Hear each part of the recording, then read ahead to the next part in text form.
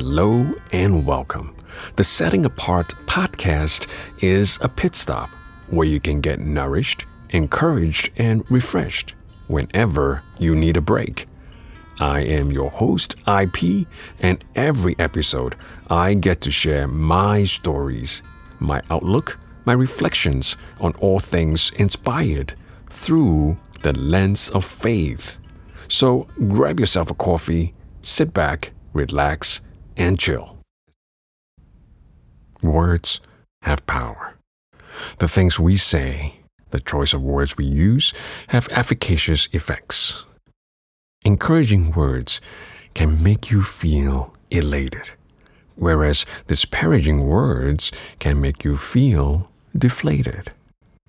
However, sometimes the same word you use can mean different things to different people. For example, some of the words that are part of the common vocabulary used in the Army, at least in my days, when used in our society, could be considered profanity or even verbal abuse, and you could be sued for them. That's the double standard world that we live in.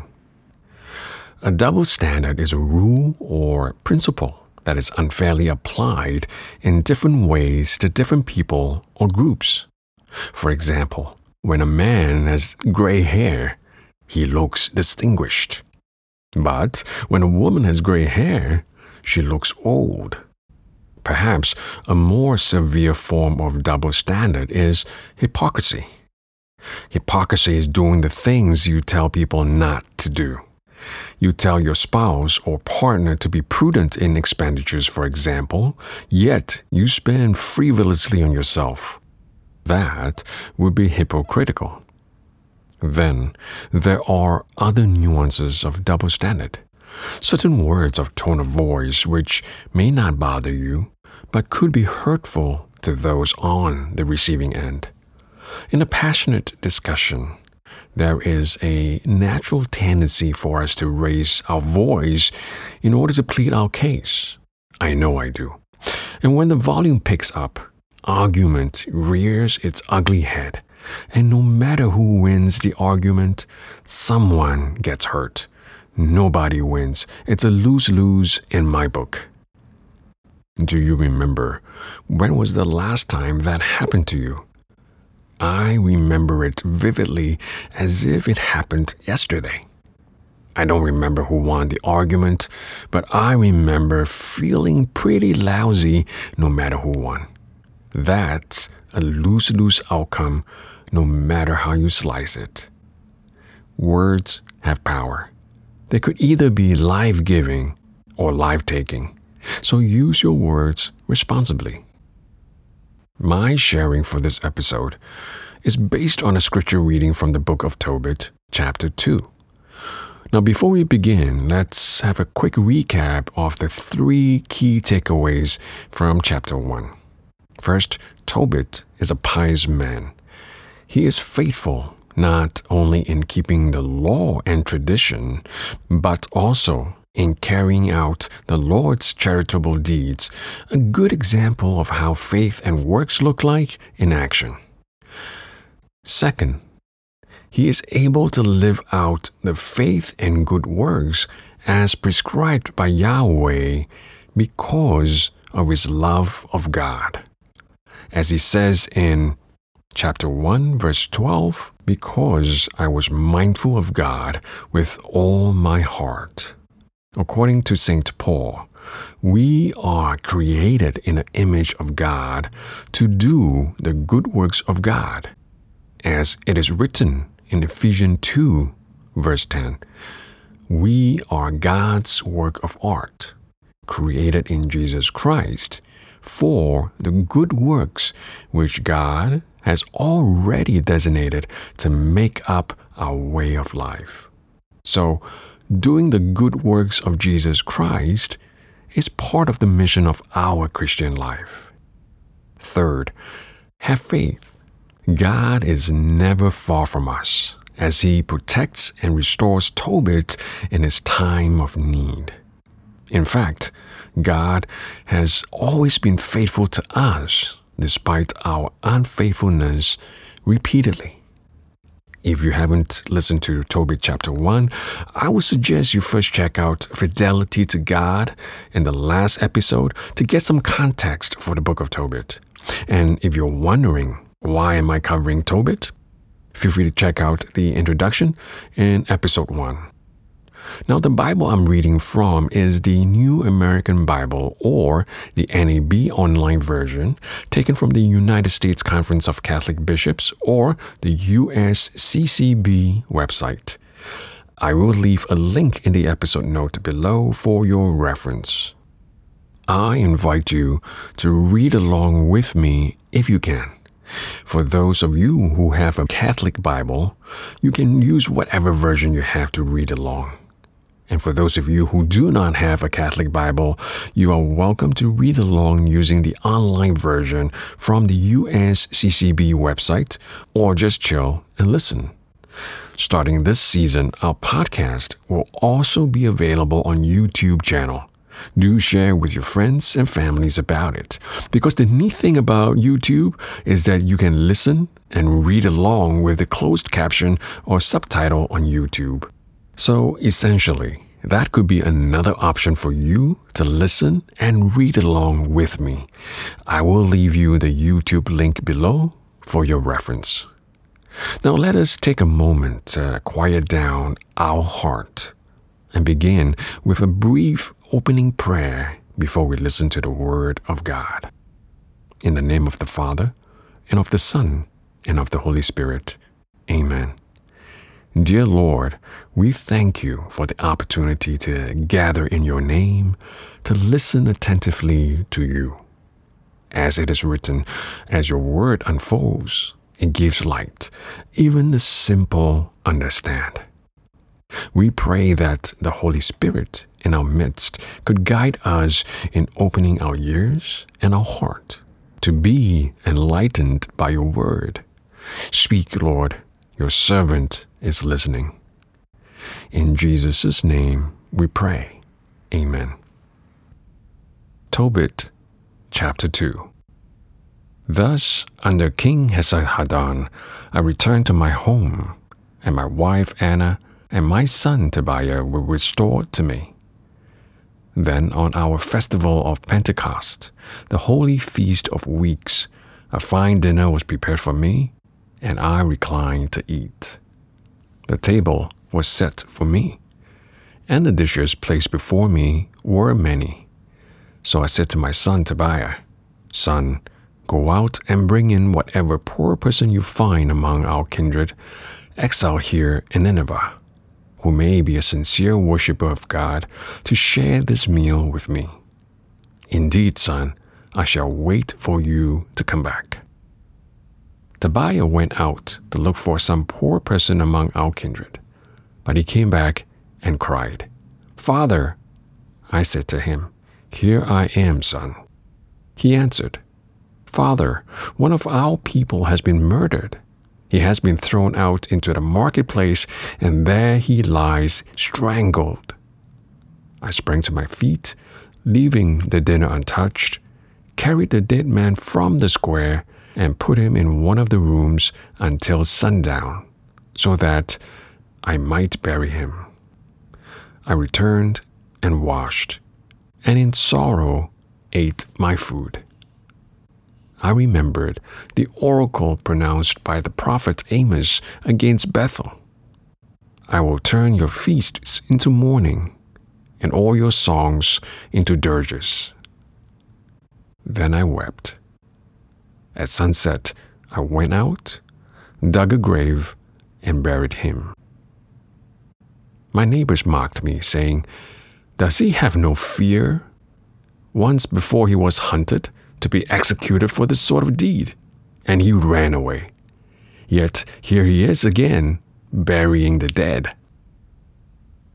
That same night, I washed, and I went into my courtyard, where I lay down to sleep beside the wall.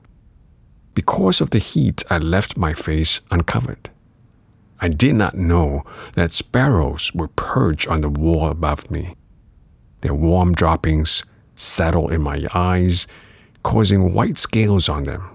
I went to doctors for a cure, But the more they applied ointments, the more my vision was obscured by the white scales, until I was totally blind. For 4 years, I was unable to see, and all my kindred were distressed at my condition. A hiker, however, took care of me for 2 years, until he left for Elam. At that time, my wife, Anna, worked for hire at weaving cloth, doing the kind of work women do. When she delivered the material to her employers, they would pay her a wage. On the 7th day of the month of Dystrus, she finished the woven cloth and delivered it to her employers. They paid her the full salary and also gave her a young goat for a meal. On entering my house, the goat began to bleat. So I called to my wife and said, "Where did this goat come from? It was not stolen, was it? Give it back to its owners. We have no right to eat anything stolen." But she said to me, "It was given to me as a bonus, over and above my wages." Yet I would not believe her and told her to give it back to its owners.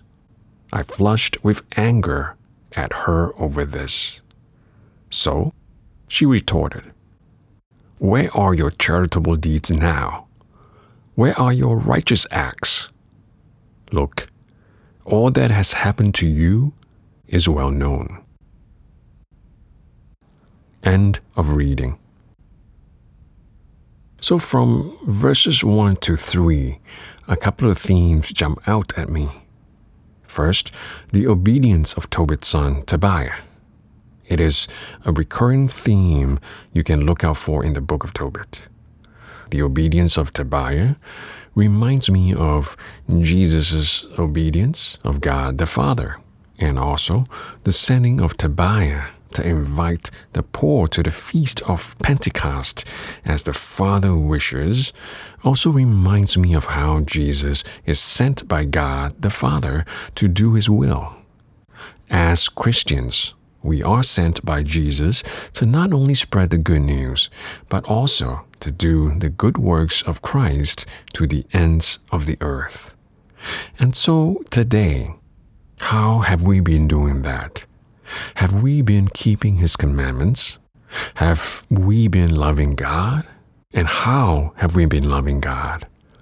Are we living the life that is setting us apart from this world? Are we doing the will of the Lord, our God?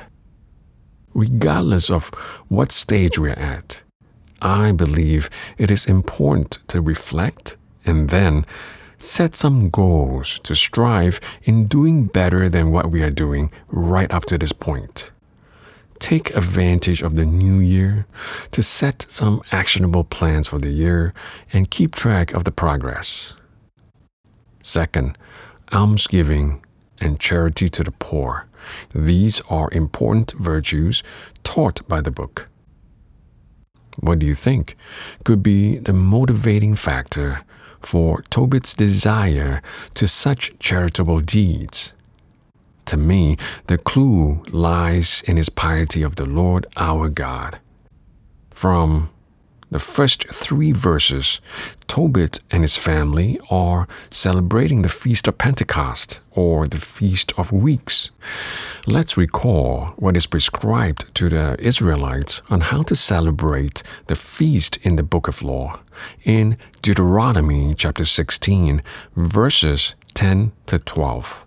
Once again, that's Deuteronomy chapter 16, verses 10 to 12.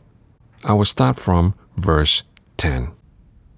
You shall then keep the Feast of Weeks for the Lord your God, and the measure of your own voluntary offering which you will give shall be in proportion to the blessing the Lord your God has given you. You shall rejoice in the presence of the Lord your God together with your son and daughter, your male and female slave, and the Levite within your gates, as well as the resident alien, the orphan, and the widow among you. in the place which the Lord your God will choose as the dwelling place of his name. Remember that you too were slaves in Egypt, so carry out these statutes carefully. End of reading. And so, for the Feast of Weeks or the Feast of Pentecost, it is an occasion to rejoice with family members and be charitable to the priests, the slaves, the orphans, the widows, and the strangers among you. But why the stipulation to be charitable? Well, as it is written in Deuteronomy chapter 16, verse 12, remember that you too were slaves in Egypt. In other words, do unto others as you would others do unto you, right? We can see that Tobit has been following the law pretty much to the letter here in chapter 2 and also in chapter 1, as it relates probably to the Feast of the First Fruits, where he pilgrimages a good 600 miles from Nineveh to Jerusalem, the dwelling place of God, to offer the first fruits and first flocks to the temple, gives tithes to the priests, the poor, and the converts in Jerusalem. Why? Because you were once a slave in Egypt, and the Lord your God led you out of Egypt. And this is the heart of the Lord our God, isn't it? To look out for the poor and the needy. So remember that you were once a slave. You know what it's like to be a slave. You have no identity. There is no dignity. But God saved you and restored all that is lost. Be generous and charitable to those who are still in captivity. Treat them well and treat them with dignity. Do unto others as you would others do unto you. This is particularly true for burying the dead. Although Deuteronomy 16 doesn't stipulate it explicitly, it is written in Deuteronomy chapter 21, in particular verse 23, when it stipulates that you must bury corpse on the same day. Otherwise, according to Jeremiah chapter 16, verse 4, it may be food for the birds of the sky and for the beasts of the earth. In biblical times, it was the obligation of a Jewish family to care for their dead and bury or entomb them. The obligation to bury applies to every corpse, even criminals who have been put to death, the unclaimed slain, suicides, and strangers to the community. To be denied burial was the most humiliating indignity that could be inflicted on the deceased, for it meant to become food for beasts of prey. Recall in Genesis, man has dominion over all the animals on earth. We are at the top of the food chain. But if we were to become the food for beasts of prey, we end up at the bottom of the chain. And so today, we are called to be generous to the poor and the needy, giving the way God gives and loving the way God loves. From the beginning of time, our Creator has given humankind the gifts of life and unconditional love. One day our God saw fit to give the first fruits of love for us, the sacrificial gift of an only Son, Jesus Christ. Today, we talk about stewardship more than about tithing when we give. The focus is not on what must we do, but on asking ourselves, what are we called to do? As the Second Vatican Council noted, God has poured out His love in our hearts through the Holy Spirit. And therefore, the first and most necessary gift is charity, by which we love God above all things and our neighbor because of Him. And that's from Lumen Gentium number 42. As always, I will be posting all the quotations and resources in the show notes on our website. On another level today, we are still slaves to our sins. We're still living in captivity to the sin of the flesh, the lust of the eye, and the pride of life. Let's work together and help each other to be completely freed from our own captivity. Jesus gave his own life for us on the cross. He set an example for us of giving unconditionally and of sacrificing so that others might live. We walk in the footsteps of Christ when we give sacrificially a part of our substance so that others might live. The scriptures tell us that those who follow the example of Jesus will be the first fruits of the redemption. The reward to helping each other by sacrificing a part of our substance to one another is so that we too might live. I help you so that you might live, and you help me so that I might live. We help each other to be better, to be perfect, because our Father in heaven is perfect. Once we are perfected in love, that's when we truly belong. It is not about earning brownie points for our redemption, if you will. But if you think about it, when we help each other, we are helping ourselves. That is the beauty of God's plan. Do unto others as you would others do unto you. Another thing I would like to say about burying the dead is that it is a lot of work to dig a grave on your own. For those of us who have dug a foxhole before, you know exactly how much work I'm talking about. I remember the first time I did that in the army. In addition to the sheer physical feat, man, I tell you, I had blisters on both my hands despite wearing gloves to dig. And so to me, it goes to show that faith and works go hand in hand together. In fact, according to the CCC, or the Catechism of the Catholic Church, paragraph 2447 or 2447, and I quote, "The works of mercy are charitable action by which we come to the aid of our neighbor in his spiritual and bodily necessities," unquote. Again, the works here do not earn us any merit per se. I want to put that out there with no uncertainty.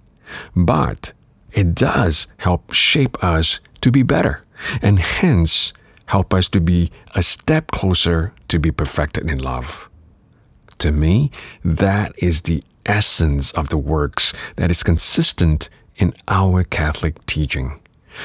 Good works do not earn brownie points because, as St. Paul teaches in Ephesians 2, there is nothing for us to boast about, since our good works are given to us by the grace of the Lord our God. And that's from Ephesians 2, verse 9. But the good works we do in Christ can certainly bring us one step closer to perfection in love. Think about it. It is simple, yet profound. Amen. Amen. Next, as the second chapter unfolds, Tobit faces more tragedies again. His neighbor mocked him. The birds actually blinded him from their droppings into his eyes, and he got into a fight with his wife over a goat. After burying the dead, the droppings from the sparrows above blinded Tobit. It could be that something unclean has blinded Tobit, right? But instead, this reminds me of Mark chapter 7, verse 15, when Jesus says, "Nothing that goes into someone from the outside can make that person unclean. It is the things that come out of the person that makes that person unclean." In that context, the blindness that Tobit suffered to me, could be his spiritual blindness. And that blindness is not caused by anything from without, but it is from within. For it is from within, from the heart, that evil intentions emerge. That's from Mark chapter 7, verse 21. And given the circumstances that Tobit has lost his wealth and now his sight, and had to rely on his wife to sew for a living, it is a far cry from what he was in chapter 1. I believe it is Tobit's pride that contributed to his spiritual blindness, that he did not believe his wife and doubted her integrity and dignity, which is absolutely ironic, since if you think about it, he was the one preserving the integrity and dignity of his countrymen by burying the dead. Now, there is an important lesson we can take away from this spiritual blindness of Tobit, that despite his faith and fidelity to the Lord our God, despite the charitable deeds he has done for others, Tobit is not perfect and still has his work cut out for him. Blinded in his pride, Tobit got into a fight with his wife, Hannah. He did not believe her. He did not believe others could be charitable to them since he was mocked by his neighbors. And Tobit said something that hurt Hannah when he accused her of stealing the goat. We all have been there before, haven't we? Both of the wrongful accuser and the wrongfully accused. Imagine how you would feel if you were Hannah. Connecting the dots to my sharing for this episode at the top of the podcast, words are efficacious. If the choice of words and the tone of voice used are encouraging, they can be life-giving. Conversely, if the choice of words and the tone of voice used are disparaging, they can be life-taking. And so, when I have an argument with my wife, if I were to say something or raise the tone of my voice that could make her feel lousy, it doesn't matter if I won the argument. You know what I mean? If you love someone, you never want them to feel lousy in the first place, let alone being the source of them feeling lousy. No amount of pride of winning an argument can ever justify that. So this is a good reflection for me, to be sensitive to my wife's feelings, not to use the words or the tone of voice that could make her feel lousy, because words are efficacious. We gotta use them wisely. And so today, are we examining ourselves if we are letting pride get in the way of our affairs? Are we letting pride get in the way when we are dealing with our loved ones? Are we hurting them because of our pride in spite of our love for them? Do unto others as you would others do unto you. The last thing I would say about the spiritual blindness of Tobit: pride is one of the tools Satan uses to tempt us. No matter how pious and charitable Tobit is, and he is extraordinarily pious and charitable. As it is written in Luke chapter 4, verse 13, the devil is always looking for the opportune moment to infiltrate our heart. If we do not overcome the pride of life, the floodgate to all the other sins will be opened. And judging from our track record, forget about it. We are no match against the devil. Therefore, it is an important reminder for us to remain vigilant against the temptation of the devil. We need the presence of Christ to help us ward off the evil one. But we also need to cooperate with Christ on our end. How can we do that? I will share a powerful technique in perhaps another episode. But for now, know that we need to cling on to Jesus to overcome the darkness and brokenness of our inmost heart. In closing, let us pray. Thank you, Heavenly Father, for the gift of Tobit. Please continue to guide us who love you. Give us the strength to overcome the darkness in our heart, so as to fill it only with your light, as we ardently follow the footsteps of our Savior, Jesus Christ. In Jesus' name we pray, in the name of the Father, and of the Son, and of the Holy Spirit. Amen. Thank you for listening to the Setting Apart podcast. If you like what you hear, please subscribe and get notified so you won't miss any new episodes. And please feel free to give me your ratings and reviews so that others may get to listen as well. Thank you, and God bless.